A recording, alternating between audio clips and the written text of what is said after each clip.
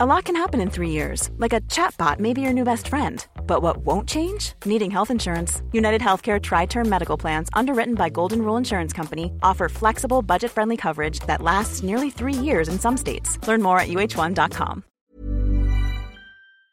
I'd like to begin this podcast by recognising the traditional owners of the land in which it is recorded. I pay respect to their elders past, present, and those emerging.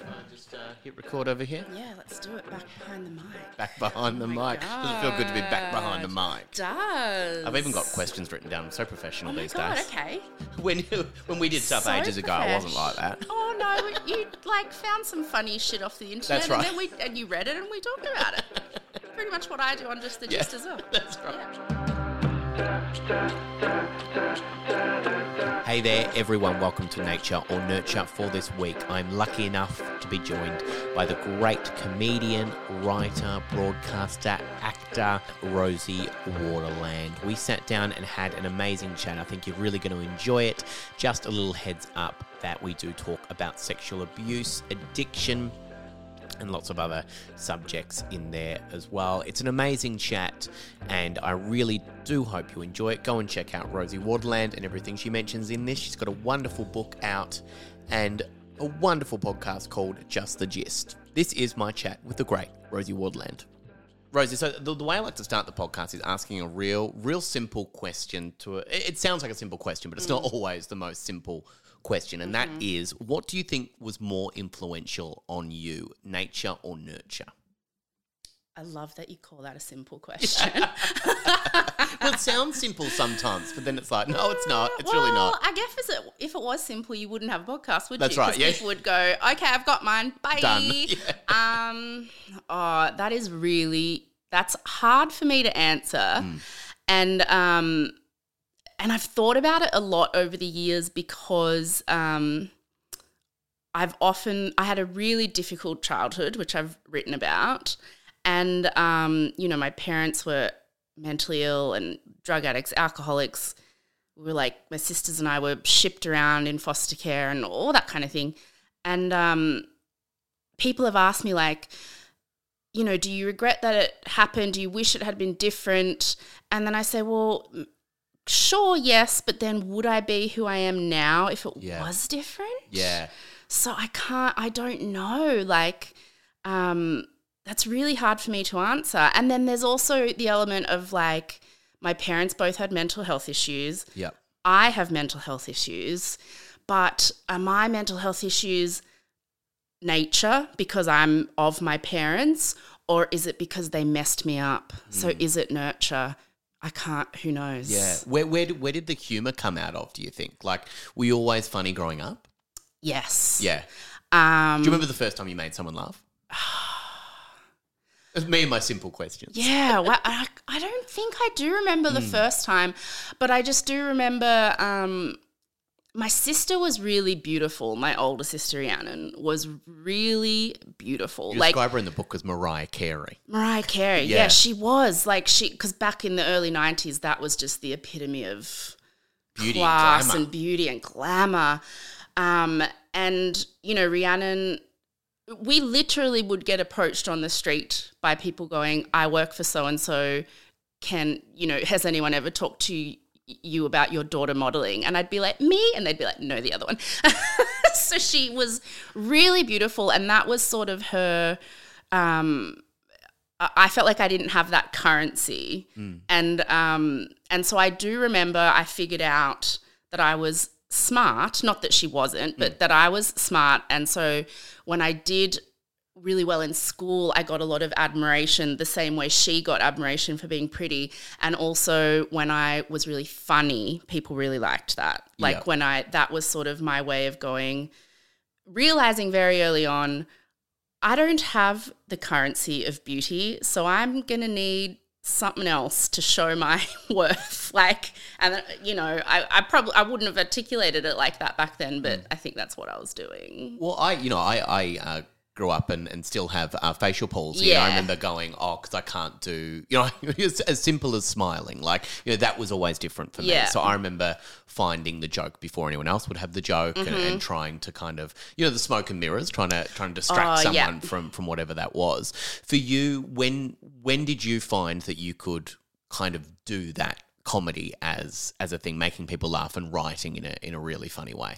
I was writing from really early on. Yeah. I liked writing. I liked writing stories. I liked storytelling. Like I did, theatre and stuff as well from really early on. Were you doing monologues or were you always monologues, writing. I was obsessed with television. And so I've had a TV in my room since I can remember, and I would VHS tape things like, Seinfeld and Roseanne and Family Matters. Remember Family Matters? Yeah. Like Full House, like all these shows. And I would and then I would watch the VHS back and transcribe the script, Yeah. And so then I started writing my own little TV scripts that I would get Rhiannon to act in and I would act in, and I was always the star. And even though if we were on television, she obviously would be. But and so I would do all that kind of stuff from really early on. And then we moved a lot. Like I went to 20 schools, I think, altogether. And so I was never in any one school long enough to become like that funny girl or that drama girl or that. I wasn't anywhere long enough to be any person. So but it was certainly something that I always enjoyed and gravitated to. Yeah.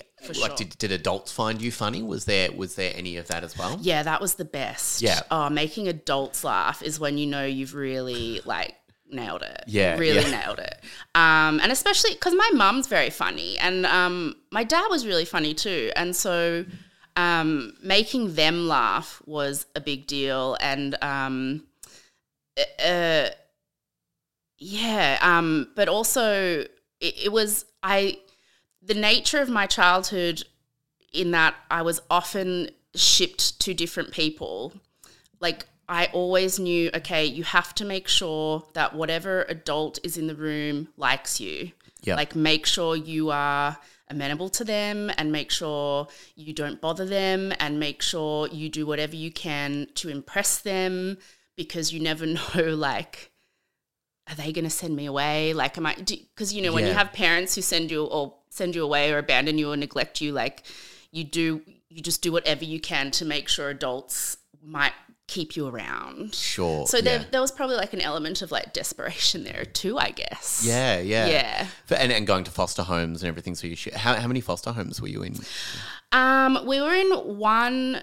So we got shipped to family members so family members fostered us, I guess. We were wards of the state from really young, and we would spend some time with my biological grandma because my mum's adopted. So we'd spend some time with her, then we'd spend some time with our adopted grandparents, and then we'd live with this family friend for a while, and then my uncle for a while. And we went to one foster home for a year. That was an actual foster family, and we were sexually abused by our foster dad. So after that, I think my extended family really freaked out and tried to keep it in the family, so to speak. So we would go to different, but none of it ever really lasted. And I've had that question a lot, actually.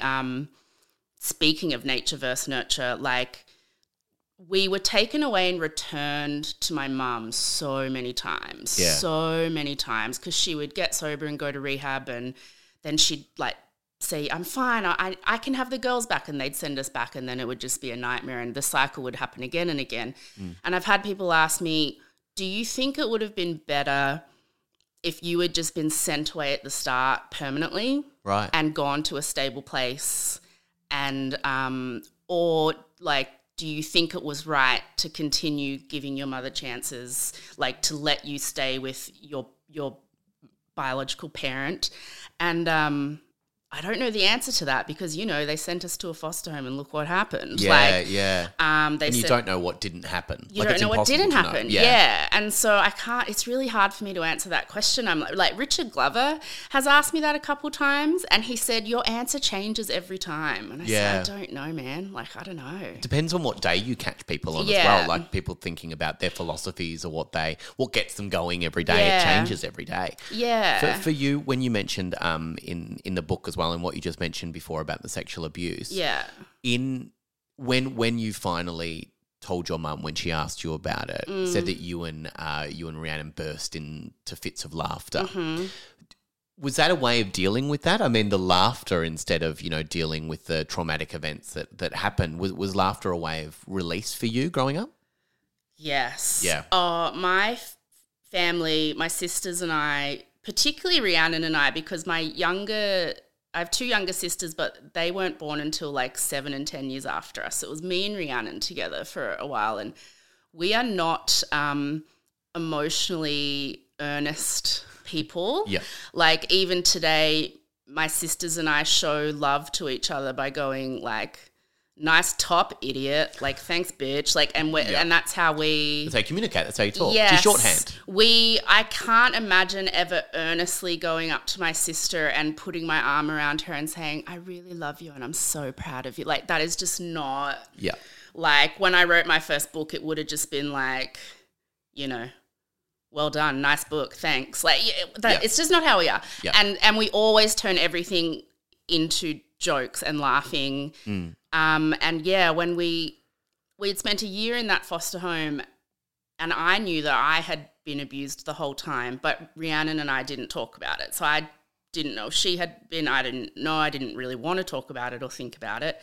And it was a few months after we'd left and my mum got a phone call from the police saying another girl had accused this man, this foster father, of abusing her.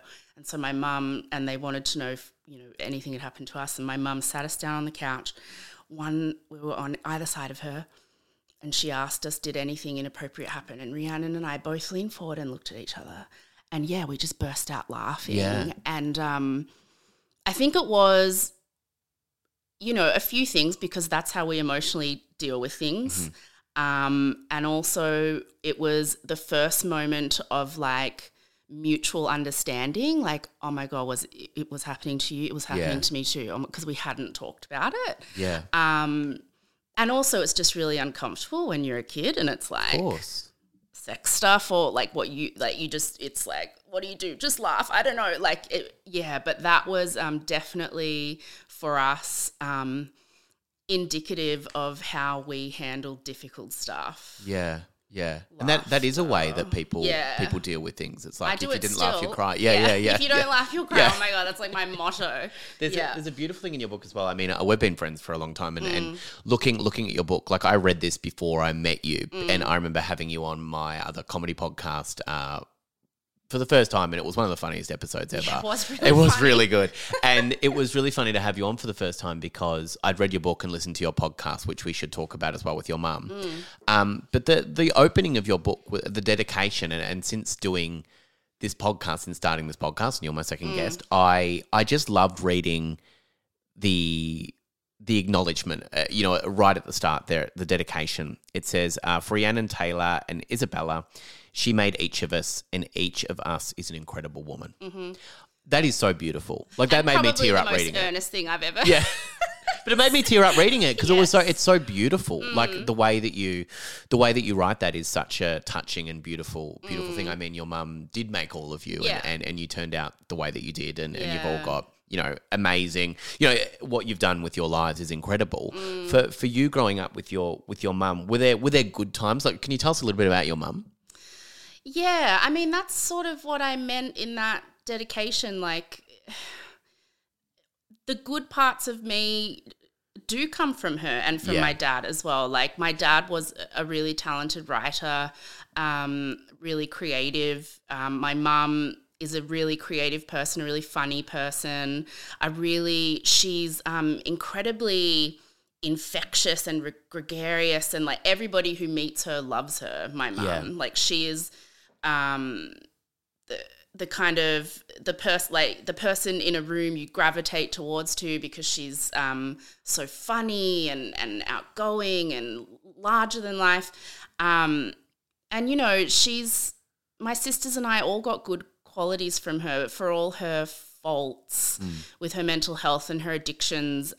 She wasn't the best mother in the world, but, you know, she wasn't the worst. There were good times. And like I said, we got taken away and sent back to her and taken away and sent back so many times. We always really wanted to go back. There's nowhere else we always wanted to be with our mum. What were the reasons, for people that don't know, what were the reasons that you got taken away? So she was a chronic alcoholic, really bad. My dad was as well, but they split when I was a baby and then he died when I was 8 years old. So it was mainly just us with her and whatever man she was with. And she would just take off. She would just get drunk and leave. Like she would leave the house for days. She would, you know, so my sister would be like, I don't know, 7 and I was like whatever, and we'd just be looking after ourselves. And then when she had Taylor, she would leave us and we'd have to look after a baby. And I always pretended like nothing was going on. I was like, you know, impress the adults, don't let anyone know anything's wrong. I would get in my uniform and go to school, and Rhiannon would be like, oh, and she'd have to stay home and do everything like with the baby and stuff. And she would just take off. But we found out later that often she would call docs, that's like community services, she would call them herself and say she wanted them to come and take us, which we didn't know at the time. Like, so she just was mentally very unstable, and combined with the huge amounts of drinking, wasn't a particularly attentive parent, to put it mildly. With her, what's your relationship with her now? Oh, it's on and off. Like, you have to have very strict boundaries with someone like that in your life. Like she, the last few years, has gone through my whole life, phases where she's been sober for a little while, but she always ends up back where she was. I mean, there have been periods over the last decade where the doctors said to us, she will die this year, she will die. So we thought, like, so many times mentally, Rhiannon and I have prepared ourselves that, you know, we're going to lose her soon. And then all of a sudden, she's like the bionic woman. She just kind of bounces back. I don't know how she does it, and decides she's going to be sober for a little while. And then you sort of get that time, and then you go through the whole cycle again. But I have to be very strict with my boundaries. She's sober right now. When she's drinking, I would have rules like don't answer the phone after 5 p.m. Don't put up with any abusive text. So, you know, she'll send one abusive text like, you're a manipulative cunt and I wish I'd never had you. And I'll just go, I'm blocking you for 24 hours because it's nice to have a heads up like that. Would love a heads up. Yeah, because you're like, okay, she's very drunk and she's in a belligerent mood. Yep. Not putting up with it. And then 24 hours later, you unblock her and she just acts like nothing happened. And you go, okay, so you figure out ways to handle it. Now when she's sober, you know, it's easier. But one of the big things I've learned as an adult, when I was a kid, you really simplify things. And to me, and Rhiannon particularly, it was like our mum and our dad would be great if they weren't drinking and if they weren't taking drugs. And you thought that was the problem. So if they're not drinking and if they're not doing any drugs, like, oh my gosh, it would be amazing. They'd be perfect. And I've come to realize as an adult that my mum has mental health issues outside of her addictions that even when she's sober, she's not an easy person. Yes, yeah. So that was like a bit of an awakening for the longer periods that she's been sober in my adulthood. I've been like, oh, you actually also kind of suck. And it's not black and white, is it? No, it's not. No, yeah, it's nothing not. ever is. Nothing ever is. So, yeah. I mean, I've had experiences like that, and I know we connected early on about, you know, experiences with my own family, but also, you know, with a really good friend of mine that had I think it was a 13% chance of living, went into a coma and just started drinking again. Yeah. After she came out, and I had those same boundaries in place with her and with my brother as well. I had those same boundaries where I wouldn't answer the phone after a certain amount of time. And it seems in your head, you go, it seems kind of cruel. I remember the first time doing it, I kind of felt cruel about putting boundaries in place. Yeah. But as soon as you do it, it makes perfect sense and it protects you so much more. When you wrote your memoir, and then you had a podcast that came out a little bit after that. What was your mum's, for people that don't know, what was your mum's initial reaction to the stories that you told in the memoir? Okay, so like I said, there were many times we were told she wasn't going to make it. Yep. And when I wrote The Anti-Cool Girl, my first book, which was a memoir all about my childhood, I didn't think she would ever read it. I was like, she's either not going to make it, which looked likely at that point. This was at the point where I would go to her house and find her just lying in her own urine and poop because she just hasn't been able to get up, belly swollen to a scary point, like the skin looking yellow. Like I would have to drag her to the shower. Like she was barely functioning. Yeah. And so I thought, even if she is still alive, she does not have the capacity to read a book. Like she's not going to read this book. Yep. And so that freed me up to just really write what I wanted to say about her, and to be just honest, according to my memories of what happened. Yeah. And then she got sober. Then the book came out and she was like, I'm sober, and read it. And wasn't pleased. But she went back and forth. She'd be like, I'm so proud she wrote a book, but it's all lies. Like she said it was all lies. Yeah. That I had, in her drunker moments, she'll say things to me like, you lied about everything. You threw me under the bus for your career. And I'm like, Mum, it's a book. It's not, it's not a lucrative career. Trust me. You threw me under the bus. Like she just insists that a lot of it just absolutely didn't happen. And that really fascinated me because at the time, Augustine Burroughs, who has also written a memoir a really famous memoir about his childhood and his problematic parents, he was having issues with his mother saying that none of it happened. And I found that so fascinating. Yeah. And because I'm just content creator, I was like, there's something here with this. Like, how can we have two completely opposing memories of the same events? Yep. I mean, I can tell you what I think. It's because she was drunk and doesn't want to admit how shitty she was. But anyway, I was like, let's explore this. And so I said, let's do a podcast called Mum Says My Memoir is a Lie. Like, pretty straightforward. Yeah. And each episode is just me reading a chapter of my book, and then we talk about that chapter. And, we argued a lot, and it was pretty tricky to do. We could only do it because she was sober. Right. What was the experience of actually recording it like? It was hard. It was hard because she was staying with me at the time because she had nowhere else to go. So she was staying with me, and it was hard for me. It was a lot harder for me than I thought it was going to be because I was like, oh my God, I've been in therapy for years. I'm so evolved. Like, I've handled all of this. Like, I can take whatever she says. Yeah. I'm so self-aware. I get it. I'm a broadcaster now as well. Right, I'm a broadcaster. And then sitting in a room across from someone who, abused you and neglected you and is the reason that you went through so much trauma, having them just sit there and deny it to your face was a lot harder emotionally than I thought it would be. But it was also really hard because it was my podcast and I was technically hosting it. Yep. So I had to, there were times when I wanted to just be like, get fucked. But I had to be like, oh, okay, and so tell me more, Mum, about why do you think that? And in my head, I'm just like, you fucking It's going to be a long drive home. You know this is true. Like, yeah, and so then we'd go home and it would just be like really kind of emotional. And it was smart listener who we did it with, this amazing producer called Jamie Show.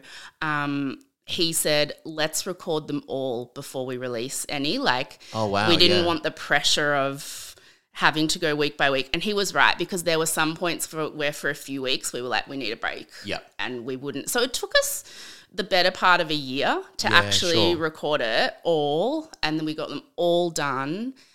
And then we released it, which I'm glad we did it that way because, it was tough. And then we're going to do – it was so popular, like at one podcast of the year, and it has been downloaded like 10 million times now. And so Mum got quite a bit of like fame from it, which she likes. And we were going to go on a tour, like a live tour. Mm-hmm. And then she started drinking again. So we had to – You had to pull the pin. Yeah. And that really upsets people because the end of the podcast is quite – people are like, this is so great. Like, she's not drinking anymore and you guys have this amazing relationship where you can sit down and talk about this stuff. Like, it all worked out in the end. And I'm like, oh, it all works out in the end again and again and again and again. Yeah. Because it just – they go back.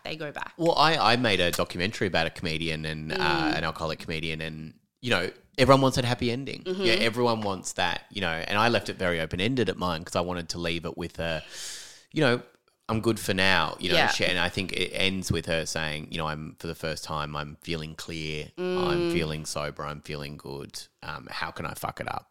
Yeah. You know, and I was like, well, that's the only way that you can. That was the perfect ending, actually. Well, and I remember you messaging me when you saw that. You know, I sent you an early cut of it because I wanted you to see it. Oh my God. And I just sent you, I watched it and then I just sent probably the longest series of texts I've ever. I was just like, oh my God, Sam, oh my God. Like, just as a child of an alcoholic, very similar to this woman. Yeah, I just, you know. Those such beautiful messages. Yeah. And so for you now, like when you talk to your mum now, when you continue that relationship, you know, is it something that with the boundaries, is there anything else that you need to put in place, or is it kind of just the boundaries are kind of the main thing for you?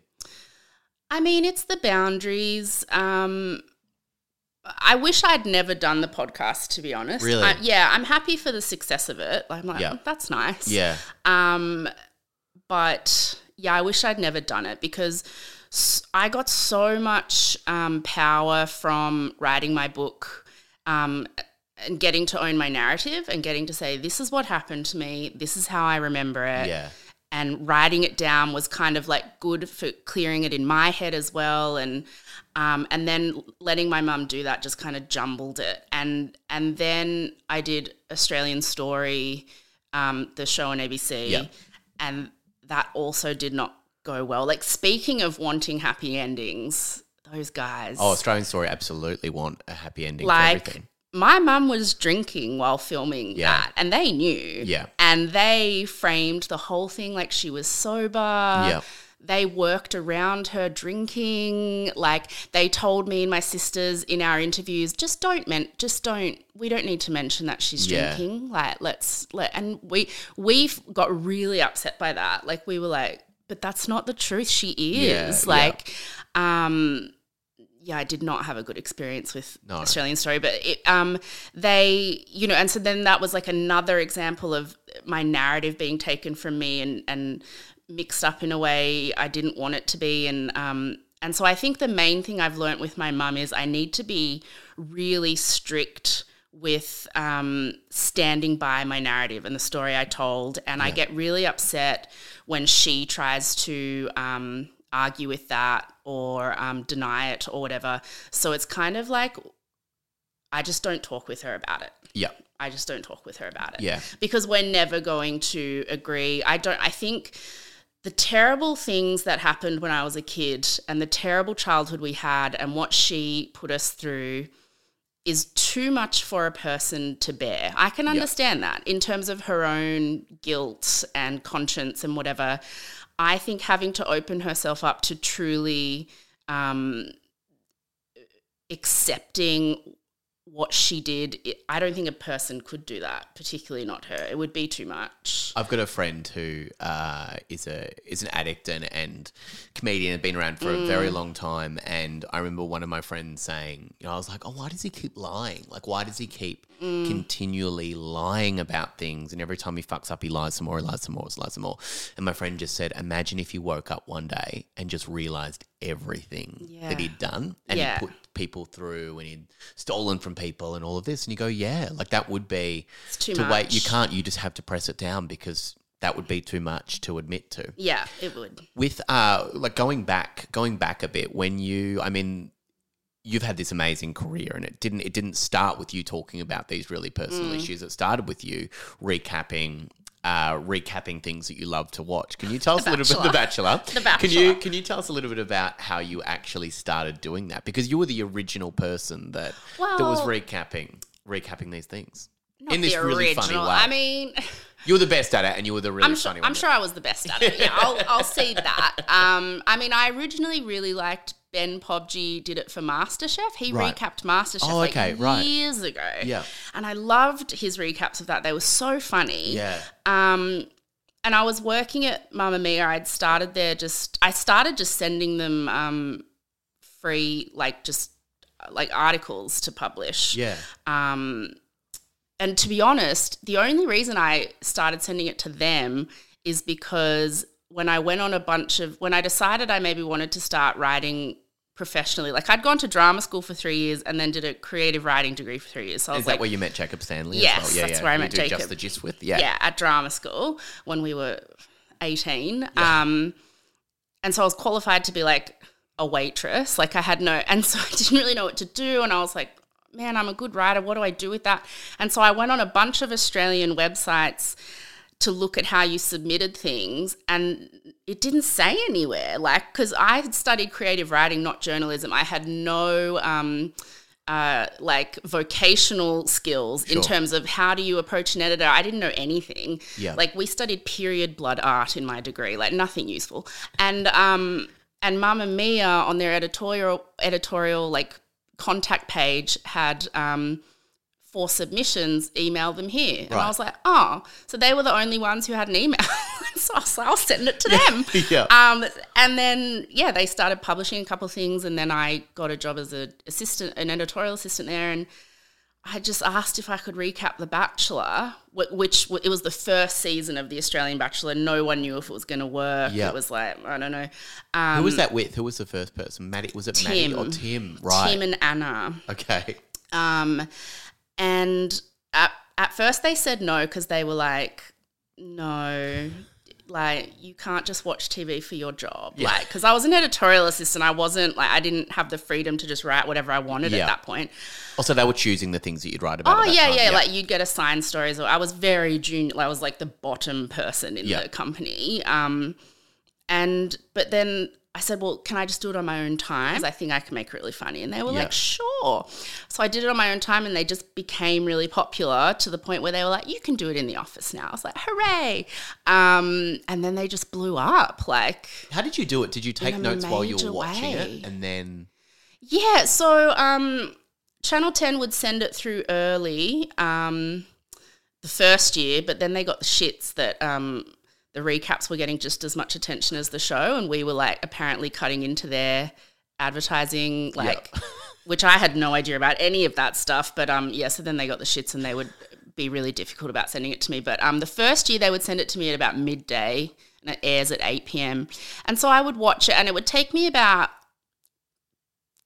2 to 3 hours to watch it. Right. An hour long episode, I think it was, because you'd stop, like you'd watch, you'd stop, write joke ideas down.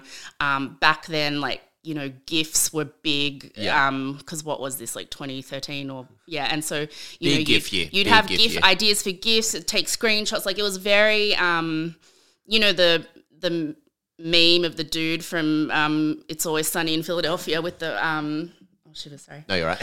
It Was Always Sunny in Philadelphia with like all the stuff on the board and the red string, and like that was kind of me, like just some weird thing in my brain was able to like connect all these dots and that joke from there. And so it would take me a few hours to do that portion of it, and then I would just sit there and start at the top of my page of notes and just fill it out all the way down. It would take me a couple hours to write it. Yep. And that's how I did it. Were you surprised at how popular it was? Yes. Yes. Yes. It went nuts. And I mean, it was a perfect storm. I think it was, The Bachelor was hugely popular and fresh and new and exciting then in Australian television.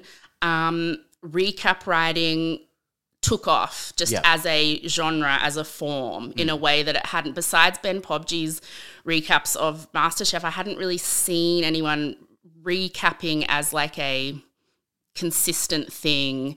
And so then a lot of people started doing them for The Bachelor, and it also was like real audience viewing. Like everyone would watch The Bachelor at the same time. Yeah. Everyone would tweet at the same time. It was like quite felt really community based. Yeah, sure. And so it was just, I think, a perfect storm of those things just made it for a couple of years like huge. And like it got huge for me. Like my following became massive. You know, I got given a car, like I got people, like sponsors from the show, like the person who provides the diamond rings gave me diamond earrings. I was getting all this free shit, and like people would like see me walking down the street and get excited. It was like really bizarre, but I also knew it had a shelf life. Like I was like. Even when we're on a budget, we still deserve nice things. Quince is a place to scoop up stunning high-end goods for 50 to 80% less than similar brands. They have buttery soft cashmere sweaters starting at $50, luxurious Italian leather bags, and so much more. Plus, Quince only works with factories that use safe, ethical, and responsible manufacturing. Get the high-end goods you'll love without the high price tag with Quince. Go to quince.com/style for free shipping and 365-day returns. I could feel it even after I would say the third year, which I think was Lorena, like Dirty Street Pie. The guy who didn't pick anyone in the end, what was he called? Oh, Honey Badger. Oh, no. He did pick someone, but then he picked Sam Frost. Blake Garvey. Oh, right. And then went with someone else. And then went with someone else. Like, yeah, I think that was the peak. Yeah. That year was the peak of it. And that was like the third year, and I was like, it's going to, I felt like it's going to start going down now. Yep. Like it had been going up and up, and then it got to there and it was exciting. And I just thought, I'm not going to do this much longer. Like, because the show is formulaic, which is where all the jokes came from. That means the jokes start getting formulaic too. And so I did it. When did I stop doing it? I think 2016 was the last year I just felt like I'm done now. Like, it just, there was no more to do with, like, for me to do to make it fresh and funny. And I'd also been offered a whole lot of other opportunities that I was more interested in, because I never really wanted to be a recap writer as a career. Yeah, sure. And I sort of bowed out. And I think I did it at just the right time, because it really did start kind of sinking down. And the show now is like, no one really watches it. Yeah, no one cares about it anymore, yeah. And there are a few people who really stuck with the recaps, like who were doing it then and are still doing it now almost 10 years later. And it's like, no one's really... It's not as engaging and anymore. It's not, it's just, I don't know, it was this really exciting moment that I don't think it was meant to last. Yeah. It's quite a zeitgeisty, fun moment in Australian television that, I'm not sure it could be repeated. Yeah. Well, you got out of it. You did the great comedy thing of leaving on a high instead of waiting for it to peter out. When did you start live performing, and what was that experience like? When I was, Bachelor was big, so I had a big following. And a promoter called Matthew Hardy got in touch with me. He's a comedian as well, Matthew Hardy. Used to be a really comedian, good, and now he's like a promoter. Runs a Yarraville Club, And I had an agent by that point, because my book had become a bestseller. And so then agents reached out to me, and so I had signed with an agent, and Matthew got in touch and said, have you ever thought of live shows?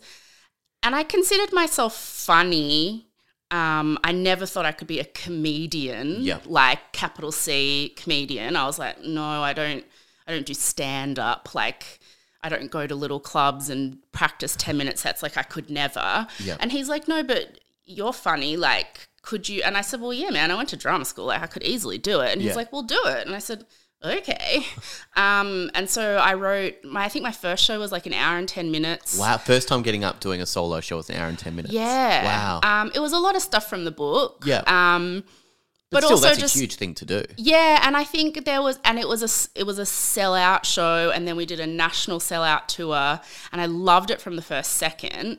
And I felt like there was a bit of resentment from some people that I had gone from.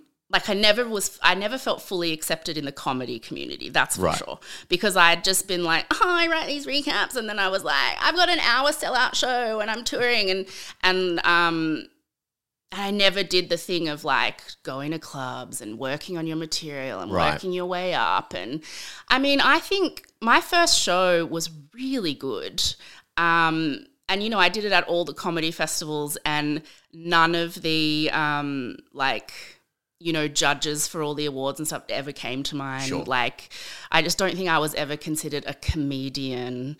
So I just call them one-woman shows. I don't call them stand-up because... Why not? It is stand-up. I guess, but I don't know. It's like you have to earn the right to be called a stand-up. Right. And I was like, I didn't take that traditional route. Yeah. So I'm like, I went to drama school, so I'll just call it theatre. It's a one-woman show. Yeah. It's very funny. Yeah. Yeah, but I started doing them then, and then I sort of did a tour, a show a year since then, I think. Yeah. What world do you feel like you fit in? You know, if it's not the comedy world, where do you kind of feel like you fit in? I don't know. I never feel like I fit in anywhere. Right. Yeah, I don't know. There's a great moment in the book, and sorry if I cut you off. That's there. all right. There's a great moment in the book where you talk about being in LA, and there's all the fancy parties and everything. And you know, at one point that you're at a pool and Kylie Minogue singing, then you're ordering a drink next to Jeffrey Rush. And then you're at a really fancy party and you end up walking out. Can you explain that moment?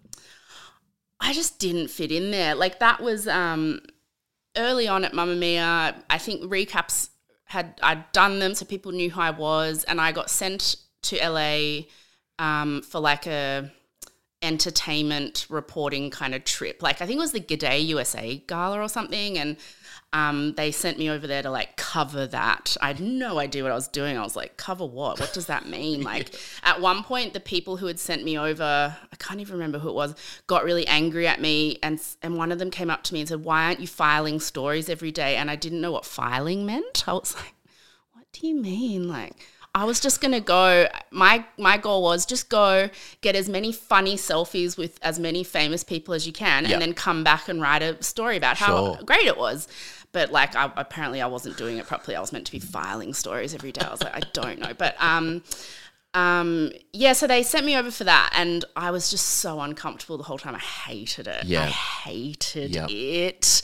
I remember my best friend Tony picked me up at Sydney Airport, and I burst into tears. I was so relieved to be home. So I was in LA for like 5 days or something, and there was all these fancy parties and red carpets, and I was so uncomfortable. I was like, oh my God, you're finally here. Like, I worked at the movies while I was at drama school on George Street in Sydney, where we have all the red carpet premieres. Yep. And I was like, you used to be on that side of the red carpet, and now you're on the red carpet. Like, whoa. And I was like, get me the fuck out of here. Like, I was really uncomfortable, but I'm really uncomfortable everywhere. Like, I don't know if that's a leftover of being a kid who, you know, never really got, literally never got kept or accepted by any adults. Like, like I just always feel like, oh, this isn't going to work, or I'm not wanted here. Or it's a hard attitude to let go of. What are you more comfortable doing, do you think? In terms of your career, like, are you comfortable writing? Are you most comfortable by yourself writing? Are you more comfortable doing the podcast or stand-up? I love doing shows. I love live shows. I love the podcast with Jacob. I'm also working on a TV show right now. We have a deal with Stan for a show that's based quite a bit around my mother, actually. A narrative? Yeah. Oh, amazing. Yeah. Like a drama, comedy, I guess. So I really enjoy television writing. Like I've done quite a bit of that on different shows the last sort of 8 years or whatever. And I don't know, I like it all. When people say to me, what do you do for a living? I go, oh, I'm a writer. I don't you know, probably easy like, to say than comedian. Because I don't quite feel like I'm a comedian, like I'm allowed to call myself a comedian. And that's also probably all my own insecurities as well. I'm sure any comedian I went up to at any comedy fest would be like, of course you're one of us, you idiot. But I'm like, they don't accept me. They probably do, Rosie. I'm just so neurotic. But so I don't really, and I also act, so like you could say actor, and I feel lame saying podcaster to anyone like over 40 because they're like, oh yeah, everyone's a fake radio show. Yeah, right. And I'm like, no, well mine's actually quite like, does quite, no. I don't think so. I don't think so, darling. Like that's not a real job. So I don't really ever say podcaster, even though that is a bulk of what I do now. Yeah. But I don't know. I just, Is it hard not feeling like, with the comedy stuff and you doing the live shows, was it hard kind of not feeling like you fitted in the comedy community? Yeah. Like I still don't feel like I do. And I still, even in the TV writing community, I've worked on a bunch of shows and I have like my show that I'm working on now and I still just feel like, I don't know if I am part of this. And I mean, I remember I got asked to do the Great Debate one year and on my team was Phil Wang, who was amazing, and Reese Nicholson. Yeah. And, you meet up a few days before and you like go over ideas and whatever. And I just felt like, oh my God, I don't belong here. Like the whole time I was frozen. Reese, who is really cool and like, but he also just has that, I don't want to say aloofness, but he's just so Reese. Yeah. He's so like, he's just so, and it's so funny that I'm saying this because I have no idea and he might just completely disagree with me, but I just feel like he's so sure of himself and he is just so brilliant. And so we were just sitting there and he just came in and was just so like in his element and was so good with all his jokes and was just like bam, bam, bam, coming up with stuff. And Phil Wang was like, an international star. And it was like, oh, he's a big deal. Like, he's become an even bigger deal since then, but it was like, oh, he's a really big deal. And I was just like, oh, I don't know. And we had to send our, speech off or whatever to get approved. And I was like, God, am I just going to make it total fool of myself? And also I was like 2 weeks out of a stay in a psychiatric hospital and I was like, I have to say yes to this to like prove that I'm doing better and I'm fine. Yep.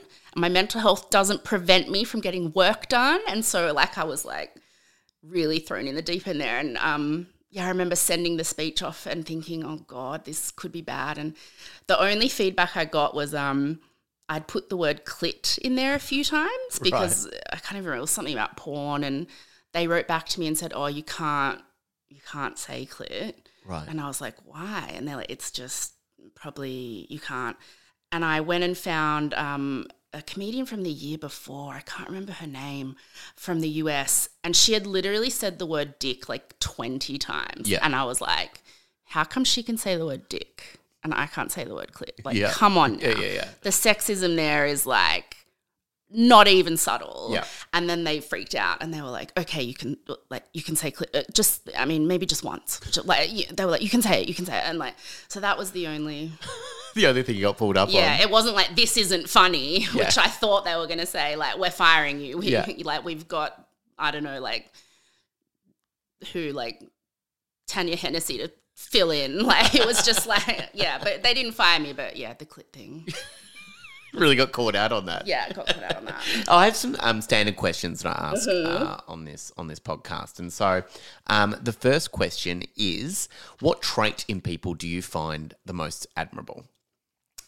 Trait in people I find the most admirable. That's a really good question. I think people who have a real, like what I was saying that I think Reese has, which he may not, because people could say this about me and I'm like, you're crazy. I never know what I'm doing. But people who seem to have a really, not just a strong sense of who they are, because I have a strong sense of who I am, but people who are confident in it. Yeah. I've never really felt like what I am is I've good enough. Like I've always had major imposter syndrome, big time. Yeah. And it's made me awkward. It's made it quite difficult for me to make friends, actually, because I struggle to trust that people actually want to hang around with me or like don't think I'm lame, or it's just that constant thing in my head. And there are people who just seem so sure of who they are and proud of it, and there's no question in their mind that they walk into a room and they are worthy of being there. I've never felt that. Yeah, okay. And that is a trait in people. I'm like, man, that is awesome. Yeah, the self-assuredness. Yeah, how do you get there? Yeah, I don't think I ever will. I mean, I don't know, but... Yeah. It's hard to know with people, though, if that's just what you see or if that's... Exactly, that's what I mean. Like, that's what I felt about Reese. I was like, man, he's on it. Like, he's... And he could just be like a withering mess inside. Who knows? Like, I don't know. But, yeah, that's something that I really admire in people. Like, my friend Jamila Rizvi is so brilliant at stuff like that. Like, she just never questions that she's allowed to be in a space, and that she has worth to bring to a space and that she has something to bring to the table. I'm always like, oh God, do I? Yeah. I admire that in people too, where they're confident that they should be there and they've got something to say. Yeah. I love that. If you could choose to be born into an environment, what would that look like? When I was a kid, I used to say Seventh Heaven because I didn't understand that it was a religious show, and now I'm like, oh God, no, nightmare hell. Not for me. But I guess on that note, like, just a stable, loving family. Yeah. In a house that you never have to move out of. Have your own space and I've never not had to move like at least a few times a year, like you know what I mean? And so that would be nice. Yeah. How was it moving to Melbourne? I like it here, but it was hard because I'd been living in Sydney in one house for 10 years, which was the longest I'd ever lived anywhere by a long shot. Yeah. I mean, by virtue of me just not wanting to move because I had moved so much in my life, but also because in Sydney, once you have a rental, you're like, you don't give it up. So it was that as well. Practical reasons. You're there for life. Yeah, but and so then I moved to Adelaide to be with my partner, and then he got a job in Melbourne, so we moved to Melbourne, and it was like 2 big moves in a short amount of time, and losing this security I'd built for myself over a decade. So it was tricky. I didn't realise how much losing that physical space that had been consistent would be hard. Yeah. I really like Melbourne though. I really like Melbourne. But yeah, the move was it affected me more than I thought it would. Yeah. It's hard when you feel like you have a space and everything and then you're so, like if I moved to Sydney, I think it'll be the same thing. Yeah. You know, I feel like I have had that place in Melbourne when I moved to Melbourne was the first place I moved to. Yeah. And so when you move here, you're like, oh, it feels like home now. Yeah. You've built it for yourself. Yeah. And then to sort of let it go is quite, particularly when that was like my worst fear as a kid is like, oh, we're moving again. We're getting shipped off again. Oh, she's fucked up again. Oh, they don't want us. We've got to go somewhere. Like that constant feeling like you're never on solid ground. Yeah. And so then the 2 quick moves in a year sort of brought up a lot of that past trauma, I think. Of course. Which was like the simplest thing. You're just moving house, but it's like, no, it's bringing up a lot of stuff. Yeah, there's a lot of things to deal with there. Yeah. What's your favourite thing about yourself? God, I just spent the last 5 minutes basically telling you I hate myself. Oh, shit. No, look, I will say I'm very funny and I'm a very good writer. Yeah. I'm a very talented writer. Yeah. That is something that I can confidently say. Yeah. Would you ever say comedian? I don't know. Yeah. I feel like I'd get in trouble from I don't know who's policing the president this. of comedy. I don't see in my mind. This is how neurotic I am. I'm like, someone's watching, and as soon as you say it, you're busted. Like, I mean, maybe sometimes I say it just for ease of like explaining. Yeah, what you do. Yeah. What's something you'd change about yourself? God,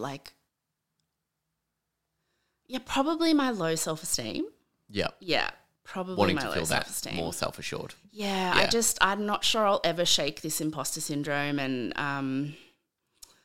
and it gets in the way sometimes. Although actually, I'd also love to not have any mental health problems. That'd be nice. Yeah.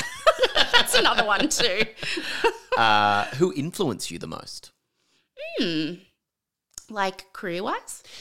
You can take it either way. Anyway. Career-wise, or in your social setting. Who influenced me the most? Look, probably. Okay, this answer will probably surprise people. Career-wise, I will say it was Mia Friedman. Right. Yeah. Yeah. From Mamma Mia. Yeah, Yep. who was the founder of Mamma Mia, which is still going as a website. I haven't been there in years. But she is incredibly good at what she does. Yeah. And I learned so much working there for a few years because, like I said, I'd just done a creative writing degree. I had no clue about how to turn that skill and my talent for writing into anything sort of useful. I didn't really understand. And just being there and seeing the way she understands, particularly women, but anyone really, she understands what content people want to consume. She really gets it. Yeah. And she really, things like headlines and synthesizing information in a way that you're only giving people the best of what you can write down, taking out any fluff. She really understands how to entertain people, and she understands how people want to consume stories. And the Gist Now, my podcast where Jacob and I tell stories to each other, I would not be able to do that if I hadn't learnt so much from Mamma Mia. Yeah. She was always really get out of your ego, get out of your head. What does the person reading this need to see on the page? What information do they need to know? She was just, and what will, because this is her job, what will sell this story? What will make this story clickable? Because it was all about clicks. Yeah, of course. What will get this clicks? And so she really taught me to think about not just what I want to write myself, but what an audience wants to read. And that's really important as a content creator, to not just be this is my brilliance and you shall receive it, or if not, fuck you. You need to think about what an audience wants. Yeah. And is there an audience for it? Yeah. And there's so many people at Listener who I talk to, the executive producers who get to pick what podcasts get made or whatever. They say they get 90% of the pitches they get are from people just saying, me and my friend are really funny. If you just put a microphone between us, we'll just talk and it will be an amazing podcast. And it's no, learning how to create content that entertains people, it's hard. Yeah. And executing it is hard. And I learnt that from Mia. Yeah. She's the best at it. Yeah. I did stand up for a long time, and when I was doing stand up, it's always funny the people that would come up and go, I could do this, or I've got a funny person in the office, and it's it's not actually that easy. Yeah, it's not. It's not. When people heckle, at my shows, I don't get bad heckles. I love heckles. Yeah. Love you, Brazil. Yeah. You do, I'll say something about dicks, and a girl will go yeah, girl, you said it. And they think they're being helpful, but it's I have written this so precisely and timed this so precisely, and I know you love jumping in like that, but it throws. But don't tread on my lines. Yeah, you know what I mean? Because it is, they think you're just getting up and talking, but it's so much goes into it. A lot of work. Yeah, absolutely. A lot of work. Yeah. Yeah. Who do you choose to surround yourself with, and has that changed? No, and I think it's never changed. And I think it's because I have always gravitated to people that feel like home. Yep. Because home has never been a physical place for me. It's never been a physical concept. It's always growing up, my sisters were home, and then my friends sort of became home. Like, so Jacob, who I met at drama school, Tony, who I met at drama school. I've still got friends. All my friends are pretty much from drama school. And then I've got a few friends from Mamma Mia who I'm still really close to. I don't make friends easily because I'm very shy and it takes me a while to trust people. But then there's just something that I can't explain. You know when you just click with some people and you're like, yeah, you're my people. Yeah.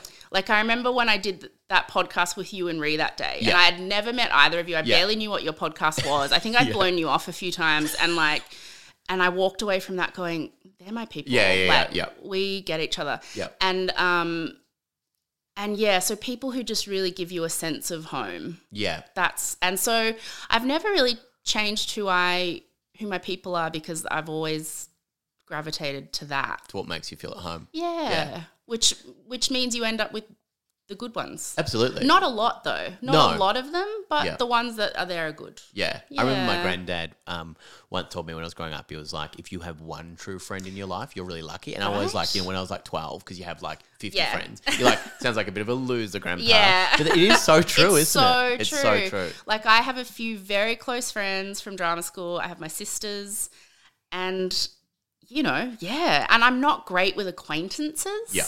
Like my partner Caleb's really good at that. Like he'll be like, oh, I'm having lunch with so-and-so today. And I'm like, oh, how do you know them? He's like, oh, I met them once. Yep. And I'm like, I could never do that. No, like I'm not good at acquaintances. I'm like, we're either good friends or we're really not. Yeah. Which probably means like, that's why I don't have a lot of friends. But yeah. I think that's great though. What drives you now, and do you still have big ambitions? Oh, yeah, my Oscar drives me. Yeah. My Oscar drives me. I love that. I have big ambitions. Yeah. But,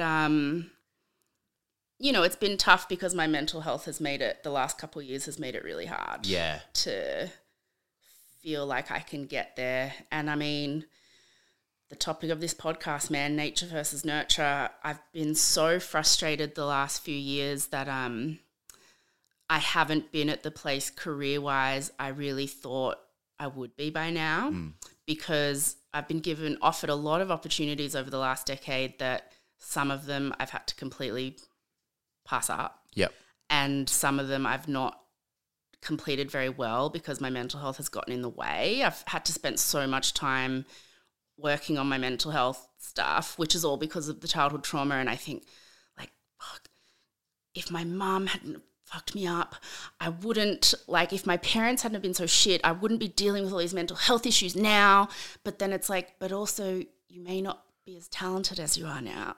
Yeah. So, you know, I have big ambitions, but it's not gone the way I would have liked. But, you know, I'm still eye on the prize. Yeah. I love that. You still got that there. Hopefully. Yeah. Yeah. If you could pinpoint a moment in your life that had the greatest impact on you, what would that be? Oh, Jesus. Greatest impact. What would it be? Probably,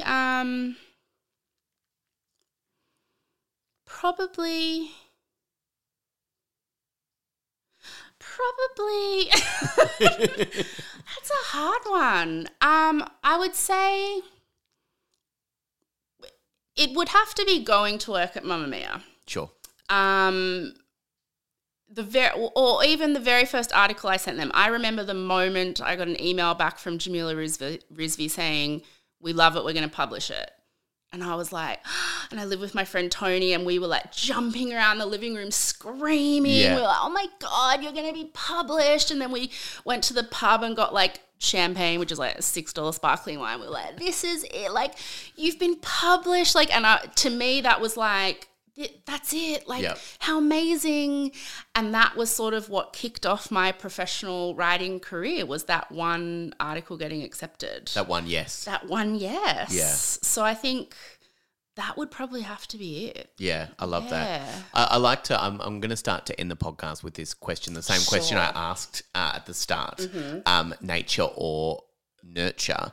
Do you think that it is impossible for you after all of that to kind of pinpoint what that is? Yeah. I mean, isn't it for anyone? Yeah. you just don't know. I don't know. I mean, I wouldn't, like I said, I'm not sure I would have the talent I do and the skills I do that I'm so grateful for. I'm like, oh my God, for all my parents' faults, their brains together, some of the genes I got made my brain, which is very good at making jokes. Yeah. Like, that's awesome. But also, they made things really hard, and I don't know, you can't, how can you pinpoint? Yeah, you can't. You Yeah, can't. You can't. So podcast series done. The end. What more to explore? But yeah, I don't think I'll ever know. Well, thank you so much for joining me on the podcast and taking up the time to do it. How do people find you and your wonderful podcast, Just the Gist? I'm on everywhere, just Rosie Waterland, Yep. all the social medias. No one else has that name. And then Just the Gist is Just the Gist podcast on Instagram, and then also just search Just the Gist on all the podcast. Yeah, it's very places. popular. Look it up. It's so kind of good, popular. yeah. It's a little popular. It's doing okay. Thank you, Rosie, for joining me on the podcast.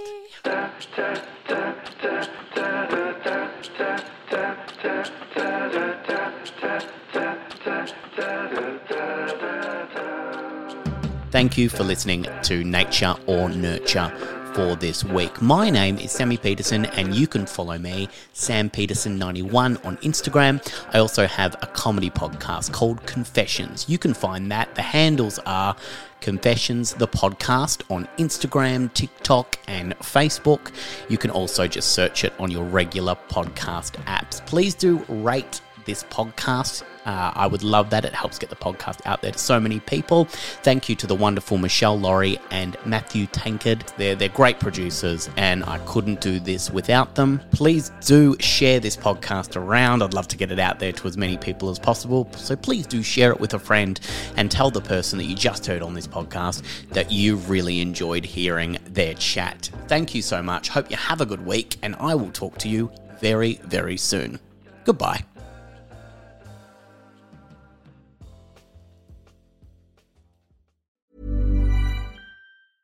Hey, it's Paige DeSorbo from Giggly Squad. High quality fashion without the price tag. Say hello to Quince. I'm snagging high-end essentials like cozy cashmere sweaters, sleek leather jackets, fine jewelry, and so much more. With Quince being 50 to 80% less than similar brands. And they partner with factories that prioritize safe, ethical, and responsible manufacturing. I love that. Luxury quality within reach. Go to quince.com/style to get free shipping and 365-day returns on your next order. Quince.com/style.